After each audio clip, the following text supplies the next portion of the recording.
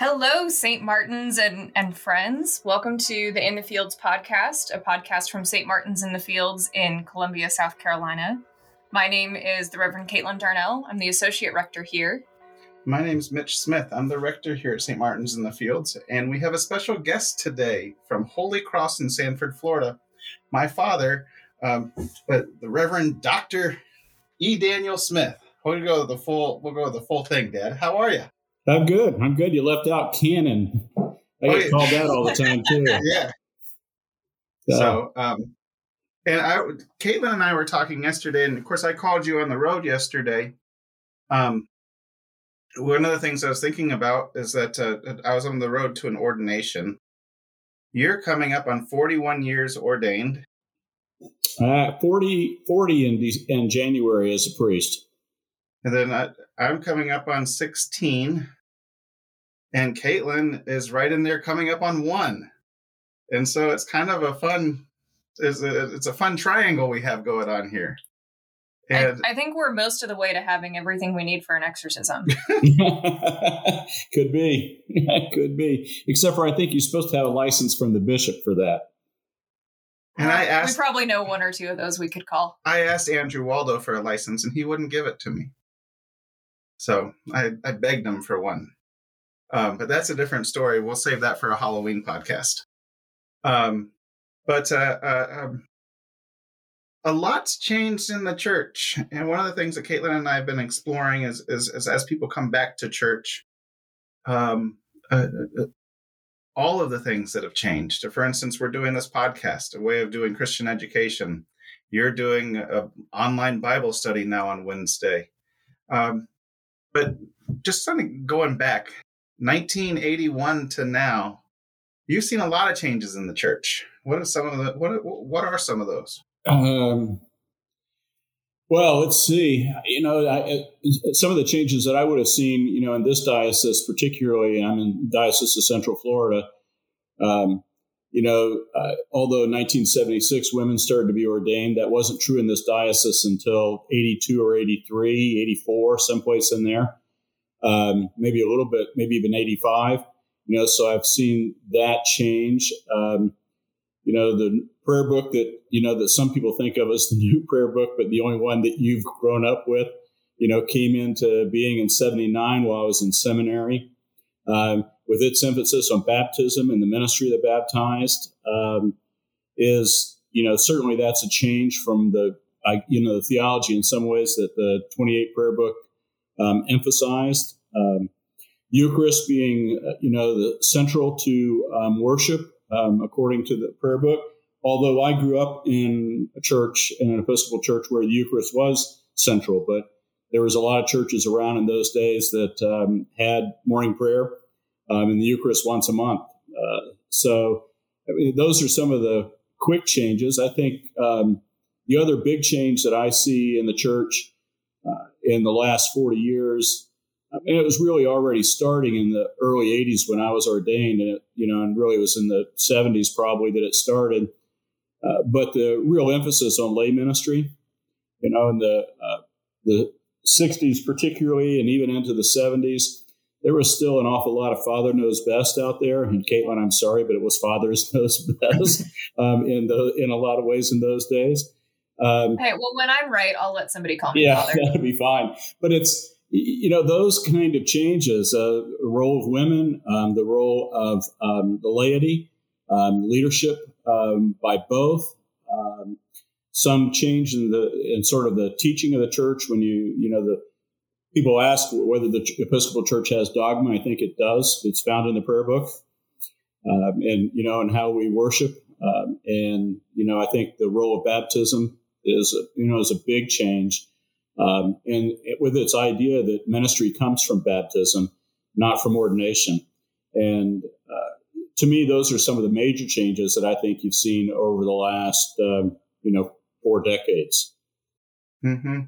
It's interesting. When I went to seminary and was starting my first year of seminary, that was right when Gene Robinson was running for bishop. Sure.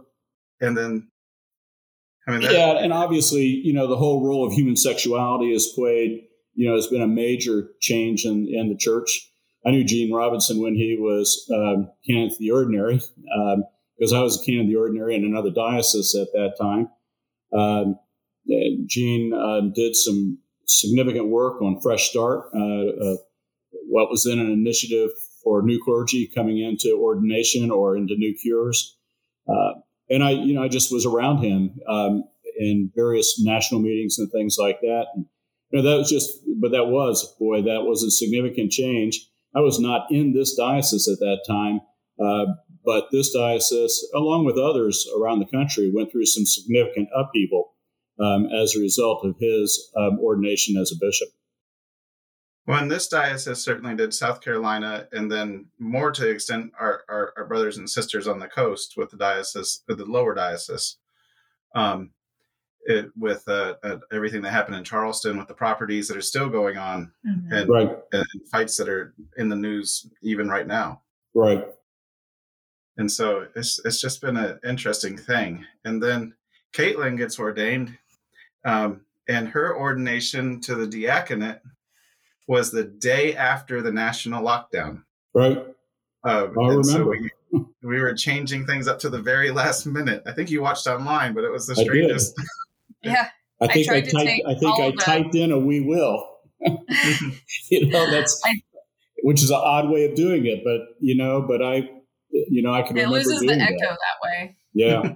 in the space. I remember I tried to take something of like a 3-hour quiet retreat before the ordination. I just took the morning to try to be quiet. And from the time that I kind of signed off to the time that I actually showed up at the ordination, we'd even stripped a bunch more people out of the service. And I had no idea when I showed up who was doing what. Right. Mm-hmm. It was just an interesting time. Theologically, I was thinking about that in terms of the world is in a constant state of change. Sometimes those moments seem bigger sometimes than they are, and sometimes they're huge. But God's always calling us to the present and to the right now where we do ministry. And I was thinking about last week's reading from the gospel where Jesus said, don't call yourselves sons and daughters of Abraham. God can raise up children of Abraham from these very stones. Yeah. And reminding us that things are always changing, always evolving, always moving forward. Yeah. Not to be the old man, but that was John the Baptist, not Jesus. That's right. But correct me. But yeah, I think change is. I was thinking about this not too long ago. I was in a conversation with some other clergy from various places, actually, and they were talking about this whole online presence that we're doing, whether it's podcasts or live streaming or YouTube channels or on Facebook or whatever else it may be. And they were all, and several of these colleagues were talking about stopping it because they were afraid people weren't coming back to church and that it was providing an avenue for not being in church. And then others were telling me that it was, that they didn't like doing it because it made worship too consumer based, and it was, in that way non-traditional. And I totally agree that it's non-traditional, but my experience with it so far has been, so much better than that. But part of what spurred my own thinking in that was the whole idea of change. I think sometimes in the church we get caught up in the past so much that, and in some ways even get caught up in Scripture. And I like being caught up in Scripture. I mean, I love teaching Bible, preaching Bible, all that kind of stuff. But I think we have to remember that the Holy Spirit's still at work, and the Holy Spirit is still writing gospel, as far as I'm concerned. It's still writing good news. It may never get inside of the canon of the Bible, but it's still being written on our hearts, I think. And I want to be in relationship with a God that's still active in the world, not having completed everything and sitting back. So change, I think change in the world, yeah, change in the church, absolutely. I think that it means that we have to change sometimes how we, how we think about God, how we see our relationship with God, and how we enter into community. And I think that's going to be, one of the big changes right now, I think, is what do we even mean by community? We're a small congregation down here in Sanford, 100, average Sunday attendance or something like that pre-pandemic. Right now, where we are right now is we've probably got 120, 125 people every Sunday, but only 65 of those are actually in person. And what does that mean for worship, and what does that mean for community and the sense of building community?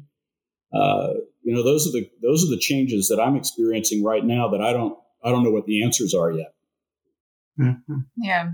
I've heard a lot of people fret about, online church is going to take away all of the people that might show up, in the pews. And, obviously I'm seeing it from the perspective of one congregation, but I don't know that that's something I've particularly noticed. I've heard a lot of other stories that have more of kind of a positive spin. So, right, the average church person, and, I was very much guilty of this before I dove in with 2 feet, maybe comes to worship like once a month, maybe twice a month if they're super active.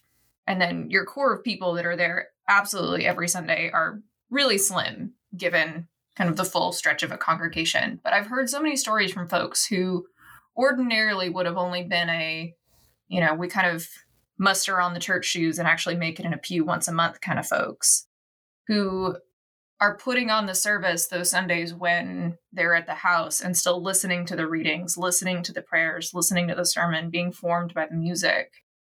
So there's a real formation piece to that online worship as well, that even those Sundays when, for whatever of the various reasons your spirit doesn't quite get you out the door, right, you're still being formed by the ways that we have promised to pray together and to be together.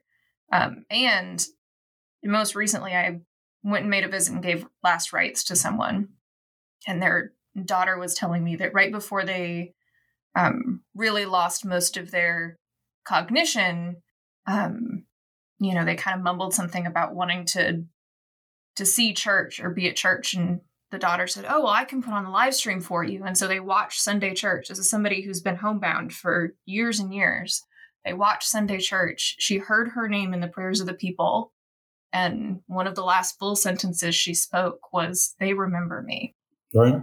There's community. And what does it say about right? our community, where folks who ordinarily we would have to only send lay Eucharistic ministers to when we could, can still feel connected into the places they've usually helped build. Yeah. Well, I would say that story would preach. I'm going to preach it at the funeral this Saturday. Actually. Yeah, that would preach, at any time. And I think that's part of what I'm trying to get at is I still think we can form community. It's just going to be different. And what it feels like is going to be different. And we can fret, or we can say, actually, that's okay. And might be an opportunity. If there's one thing that I think here in sort of the twilight of my career, and not that I'm hoping that it ends in the next, 2 weeks or something, but, in the twilight of my career, I hope that, that we can keep feeling, a sense of hope in the midst of all of this, and that we can keep moving forward, and if we're reaching people in a different way, we're still reaching people. I told somebody not too long ago that who would have thought that a pandemic would be the richest evangelical moment of my career. I've done more evangelism in the last 18 months than maybe I did in the 18 years before that. Wow. It's been an extraordinary opportunity.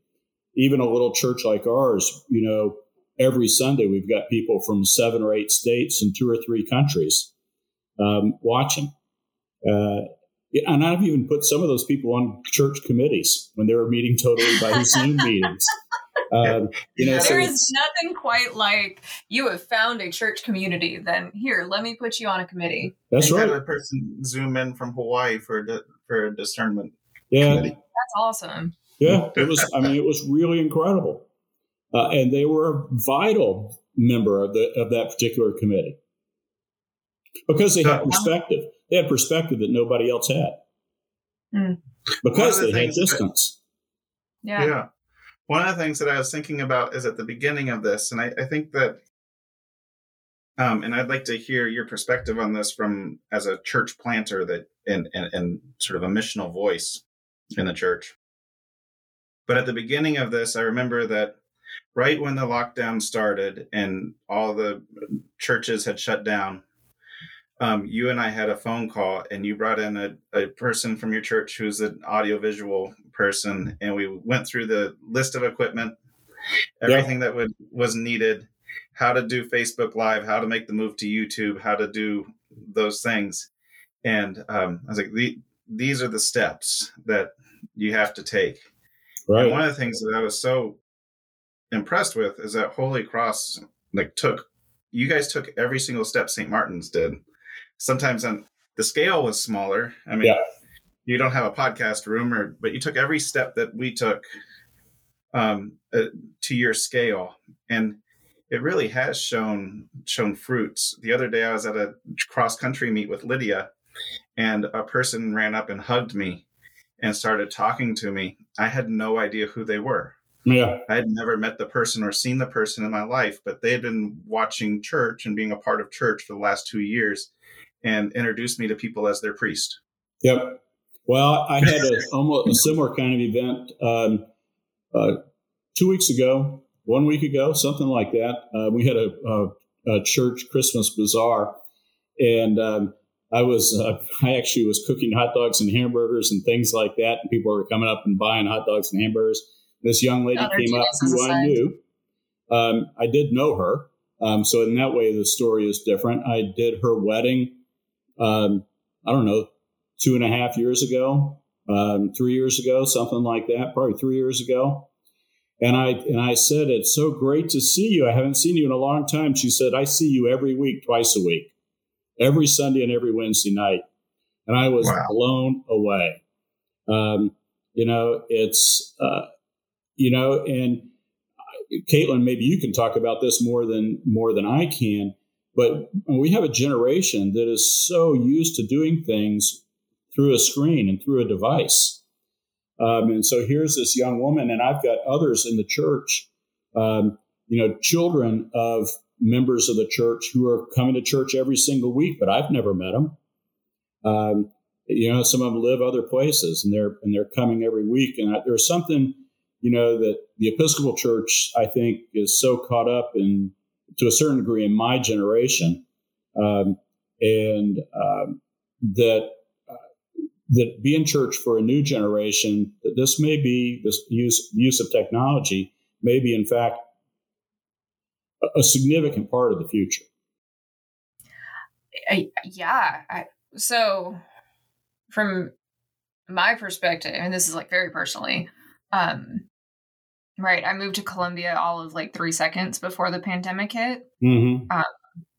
So didn't have much of an opportunity to like build a community here, right, or even get to know like my other clergy colleagues besides Mitch. And so right at the start of the pandemic, there was a bunch of us goofing around together on Twitter, and it turned into a whole thing. And so we started a group chat all together.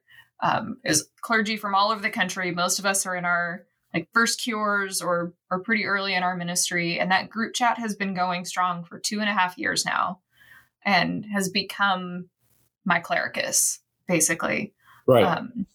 It's the group of people that, like, in the midst of all of this craziness, in the midst of figuring out how to be a brand new priest, I have leaned on, like, we've leaned on each other and we have supported each other. And, in some ways we joke about all being the friends in our phones or the friends on the internet, but they're very real friends. They're people who've mailed me gifts and have shown up at my Zoom birthday parties, and half of them are coming to my wedding, and that for all of us, it's just very natural that, of course, that's where a lot of our friends are. Those are the people that are having the same kinds of life experiences that I'm having, and we can all bond and support each other in it.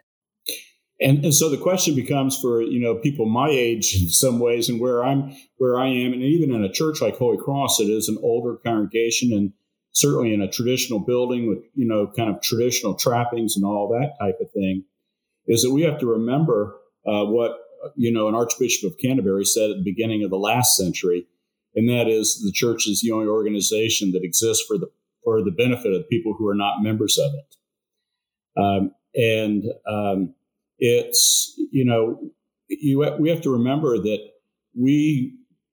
however we do evangelism and however we welcome newcomers, whether they're in person or online, that we have to remember that that we have to move towards other folks rather than expecting other folks to move towards us. We need to meet people. That shows up in some of the tiniest decisions that you make in all of this too, right? Absolutely. Like when we went to streaming, we very much decided that we were going to use YouTube because absolutely anybody could click on a YouTube link and join. Right. Meanwhile, we're getting, advertising emails from 12 different church software companies about how you can have a private live stream with a password that only your members can access. Right. Which and that's the trouble so counterintuitive to how that should be working. Yeah, and that's part of we're not doing YouTube. We're still doing a Facebook live stream, but we're reaching, we're still doing, somewhere between 150 and 200 views every week, and it's still public. Which for us, and it's public, and it's, it's for anybody. And the emails that I've gotten from time to time, the messages, in personal messaging and stuff like that, from people I don't have a clue who they are, but we've made a difference. And as a part of that, I've also done pastoral care on FaceTime. Who would have ever thought that was going to be? Done last rites, by FaceTime. It's just different. And if we're not going to at least try in this new world, we're going to get further and further behind. And we need, the church still is trying to catch up to society, and backing up is not going to help us with that. No, it's not going to help at all. It is an absolutely goofy and strange time, but it is a time for missional voices, and it is a time where lay ministries absolutely have an opportunity to shine and take us in different directions. Mm-hmm. Right. I have been so impressed and so thankful and so grateful here at St. Martin's for all the people who work on the outside of the building. We are using our landscaping now to the fullest potential. Outside parties, outside Bible studies, outside confirmation classes, a garden now that's the next stage of the garden is going to be an outdoor classroom where people can learn about gardening and meals and all of those things. But people have an opportunity now to offer their gifts to the community and to the church. And some of it's technology and some of it's just looking at our spaces differently and seeing all of our grounds. I think COVID, in that sense, has given us a gift in some ways. Yeah, I think so. We're getting ready to change. We've taken out a playground that was falling apart and not being used, and we're in the midst of turning it into a biblical garden with plants that are in the Bible and things like that, and using that to teach kids Bible. A lot more needed in some ways than, what a playground was that people were using for 15 minutes a week. Because we don't have school or preschool or things like that like you do. We've just added, I just did the contracts, but we're bringing in a counseling service because one of the things that I've noticed, particularly in our older congregation, is a number of people who've been through times of real depression and haven't been able to process that in community. So we're actually giving space to a professional therapist, and donating the space to their office, and some of those kinds of things that allow the buildings to get used a little bit more, but also allow us to reach out into the community. That's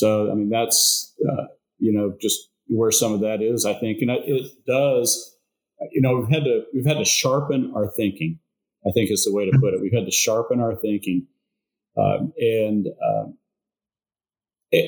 that's been a blessing in its own way.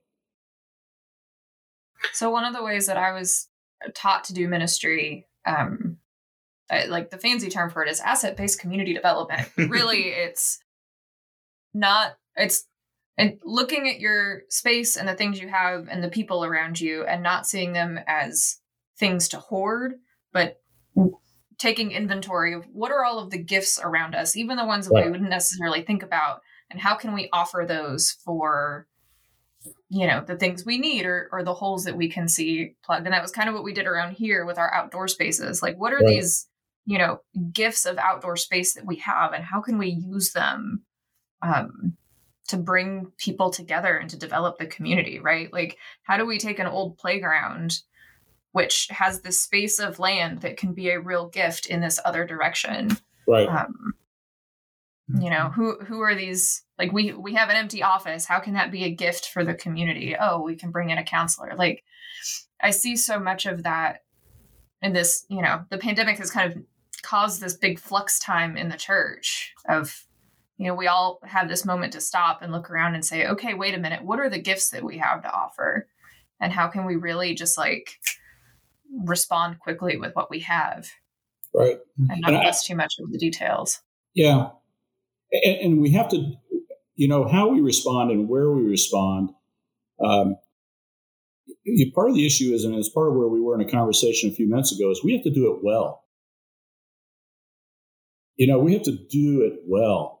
One of the funny thing is when you're doing on just in-person worship and, before the pandemic, and you go through every single Sunday and some stuff like that, you can almost, don't hear me wrong here, but you can almost mail it in.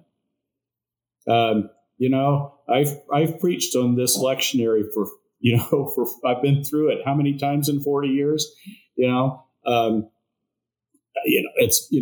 learned that lesson the hard way on our live stream with hot mics. I've been through it 12, 13 times. You get really used to pre live stream church. You could just mumble your way through the Nicene Creed, and now everybody on YouTube can hear that you're mumbling. That's right. I mean, that's exactly right. You can't do the mumbles. The Lord be with you, and also with you, and lift up your hearts, and you can't do the mumbles. You have to speak distinctly. You have to take care. You have to plan. I had my IT guy in here in my office yesterday and going through Christmas. And, and of course, part of what I had to do is calm him down because he wanted to do this, this, and this. And I said, no, you can't do this, this, and this, but you can do that. But but you have to do it well. You can't, there's nothing about church right now that you can mail in. It's got to be tight. It's got to be planned. It's got to be thought through. Sermons have got to be, in some ways, 12, 13 minutes, and they've got to be tight. The way the music is, if you can't have a boring hymn and send it out online. You can get by with it when you're only in person. It just has to be tight. And allow the worship to really flow. Silly things like announcements, on Sunday morning, when we used to always do them at what I called halftime. After the piece, you'd stand up there and do announcements. Not anymore. That interrupts the flow of a tight worship service, of a tight liturgy. So you do announcements at the very beginning of the stream, and then you move your way through the stream and allow it to be, tight. You take direction. I thought, I like to be in charge of the liturgy, but every once in a while I've got to take direction. Yeah, Scott's Caitlin's fiance, Scott, who does our recording. He's really the person in charge of the service now because he's running the IT. And we go in. We've learned to look for him frantically waving in the balcony. Well, I do that some, but I also. We go in and practice where we're going to stand. If something new is happening, we go in and stand there while camera angles get adjusted and things like that. Whoever thought of that kind of stuff? But again, something I said a while ago with, all of this sharpens the thinking. And I don't know about you guys, but I'm paying attention far more than I was paying attention in some ways 2 years ago. Yeah. Caitlin's starting to hear some of my anal tendencies coming out in you of starting church on time. The reason why we pray with the acolytes and stand outside the church 15 minutes beforehand. Yeah, we stand out 25 minutes beforehand. Oh, dang. So, we are out there. It's the best pastoral care time that we do. We know who we have to follow up with. And you know what? Before church, I remember that stuff. After church, I don't remember it. Yeah. I'm tired after church. And so, that greeting afterwards, it doesn't sink in near as much as what happens before church out in front. That's very true. So, but it is that tightness. And we have a funeral this Saturday, and our musician asked what I wanted. I said I wanted it clean. I wanted it tight. I wanted it starting on time and being perfect. Yeah, and Chris, I don't know about you guys, but we're even live streaming funerals and weddings. We are. Mm-hmm. We are. And that becomes one of a funeral and a wedding now live streamed become your most viewed services and one of your greatest opportunities for evangelism because they're going out to all of that person's family, all of that person's friends in your own community. Right. That might not make it to the church. And so the wedding that I did 3 or 4 weeks ago, the bride was from Ecuador. We had 50 families in Ecuador watching. That's incredible. Awesome. And even the families that aren't local, right? The Episcopal Church isn't just a whole bunch of individual parishes. We're one church. Right. And so even if somebody isn't going to darken the doors of your parish by watching a tight liturgy at your church, they're going to explore their local church. That's essentially. Right. I was joking with some of our people at the Altar Guild party this weekend. We figured out that a bunch of them are going to be on the Camino pilgrimage the weekend of my wedding. Right. And they were all like, is it going to be live streamed? And so I think there's going to be some little, cafe somewhere along the Camino. It's just going to be a bunch of St. Martin's people crowded around a phone watching my wedding. Right. Yeah. Well, when is it? June. Middle of June. Well, I'll be back. So, as I'll be on the Camino for all of May, for the end of April and all of May. That's awesome. So, Dad, what words of encouragement would you have for not only for your church, for St. Martin's, for the church in this time as we come back together, as we're sort of reemerging? Yeah. Well, first of all, I think first of all, I am a hopeful person. And I really do believe that there's a tremendous opportunity in all this. I think we can get back to some of our evangelism roots, and some of those roots of reaching out to share the gospel, and some of that's in new and different kinds of ways. I was thinking about it the other day that we have. We talk about it, the Feast of Pentecost, the disciples going out and the apostles going out and speaking in other languages. And I think the part of what we have to do is learn how to speak, some other languages, all in English. it's a new language. I think we've got to be thrilled with the number of people that are watching. And that we have to believe that in some ways that God is speaking to them. And if they never darken our doors, I wonder if they won't darken other doors someplace. That it's not about keeping score at Holy Cross. It's about, keeping score for the kingdom. At the risk of sounding like my Southern Baptist brothers and sisters, it's about winning souls. And I think we've got to recognize that we're in what is an absolute wonderful opportunity. It is also a scary opportunity. And I think that part of being encouraged is to recognize that it's a little scary. What's it going to be like if that report that came out, a few weeks ago at the Wall Street Journal, talked about that said that, somewhere between 50 and 60% of people have actually come back to church. What are we going to be scared by that? Or are we going to say, you know what, that 50 or 60% that came back, they came back because they really wanted to be here. And they may be the people that can help us change the world. We just need to keep pushing and keep pushing forward. And I believe that God's placed in front of us an opportunity, unlike any that I've seen in my 40 years of ordained ministry. It's scary that I've never lived through anything like this, and yet at the same time, it's almost thrilling in a weird kind of way that I get to live through a time like this. Because I've had to learn, I've had to grow, I've had to do all those kinds of things, and it's allowed, in some ways, our congregation to do the same thing. And I think we can keep doing that. But I do think we have a choice.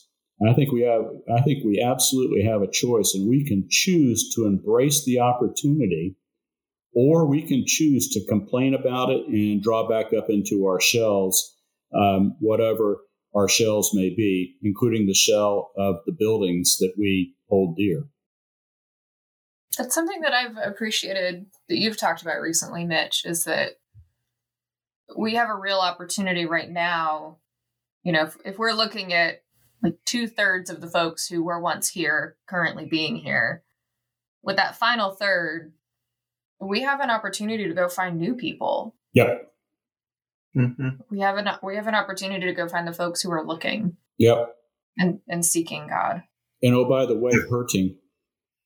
And hurting. I think that's one of the questions that we've been asking in these podcasts is why church? And we know for a fact that 2021 and 2022, into 2022, that there's an increased amount of people who have said that they're depressed. Yep. There's an increased amount of people who have said, in Gallup polls, that they've contemplated things like suicide. Yep. There's an increased need for mental health ministries, but mental health care. Yep. We know for a fact that there's an increase in people of all ages, from elementary school to senior citizens, who have said that they have thoughts and feelings of loneliness. Yep. Well, church community, and not to mention, it's not the only answer for all of those things, but church community is a piece of the answer for all of those things. Let me add into your list, into your laundry list there, the opioid overdoses and things like that, which have skyrocketed in the last 12, 14 months. Yeah, and so which is people trying to escape that depression and that hurt and everything else. I think it is, and so there is a reason and there is a need for church, but we have to. We can't stay inside of our buildings and wait for people to come to us. We have to go out and make our presence known and invite and pull people in and welcome them in. Right. One of the things that we talked about in our finance committee meeting a couple of weeks ago was that St. Martin's is not going to be in a position of begging. We are not going to take a posture of begging for people to come back. We are going to take a position of welcoming people back, but also inviting new people in. And I'm so pleased to be able to say to our parish that we had 24 new pledging units, people who have never pledged before, join our church and make a pledge to St. Martin's. Yep. That's something that needs to be celebrated and just sung about. Even I'm so grateful for it. But that doesn't come from a position of please, please, please help us. It comes from a position of this is a place, and we think you should support it. We think it's a good place, and we want to share it with others. We give because we want to share. Right. And it's just an interesting time. But you're right. There is a distinct choice for every church to make. So, and to not choose is to choose. To not choose is to be like, I don't know. Yeah, that's a choice. Yeah. There's a circle in Dante's Inferno for the fence sitters. That's right. So, well, we know somebody else has read the trilogy. So, yeah. Well, we've covered a lot of ground. Yeah. Anything, this is your time. Anything you want to say to St. Martin's that will embarrass me, or the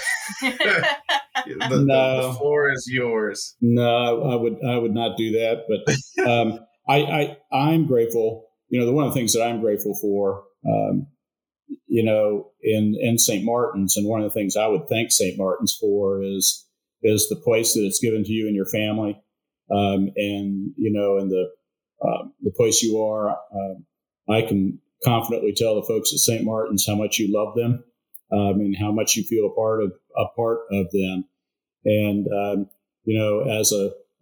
as a father, and in some ways as a senior priest, I'm grateful for that, because I know that when clergy are healthy, congregations can be healthy, and when they're working hard together, it just makes a world of difference.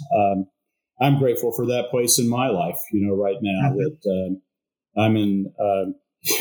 I'm supposedly retired and working part-time, but I'm in in some ways the best job I've ever had, and in some ways I've said that about every single job I've ever had inside the church, and had some terrific experiences. But being happy where you are, and I would tell the folks at St. Martin's that I know for a fact that you're happy where you are. And as a dad and as a sort of a senior priest in the church, I'm deeply grateful for that. It's odd in a lot of ways, the conversations that you and I have with one another. It's interesting to have the family conversations, but it's also fun to have the professional conversations. And that's, I look forward to that all the time. It's a different dynamic. Yeah. And one that I'm grateful for, and one that we didn't have when you were a canon to the ordinary as much. But now that we're both in parishes together, it's a fun thing. It's a whole different world, being, sort of an executive in the church than it is being a pastor in the church. And it's a story for another podcast, perhaps, but, I know what it's like to be unhealthy as well as what it's like to be healthy. I'm grateful, for the healthy, that I have now. Maybe that's a conversation another time. We can do that one at a different time. Well, and just thank you. And Caitlin, thank you so much. I'll let you finish this up. Yeah, I've got a canned closing that we normally plug in here. That says something like subscribe, like, and blah, blah, blah, blah. So I'll plug that in after. I've got that. That happens in post. It happens in editing. Okay. So it was very nice meeting you, even if it was in this way. Like we said, this counts. It does count. This kind of meeting counts. I look forward to the in-person, but this counts. This counts. This is a podcast of St. Martin's in the Fields in Columbia, South Carolina. Pay us a visit here on campus, come worship with us on Sundays, or visit us online at smifsc.com. Be sure to like, review, and subscribe to this podcast on your podcast channels, and leave a comment. Let us know if you like this episode, if you like this format. We want to hear from you.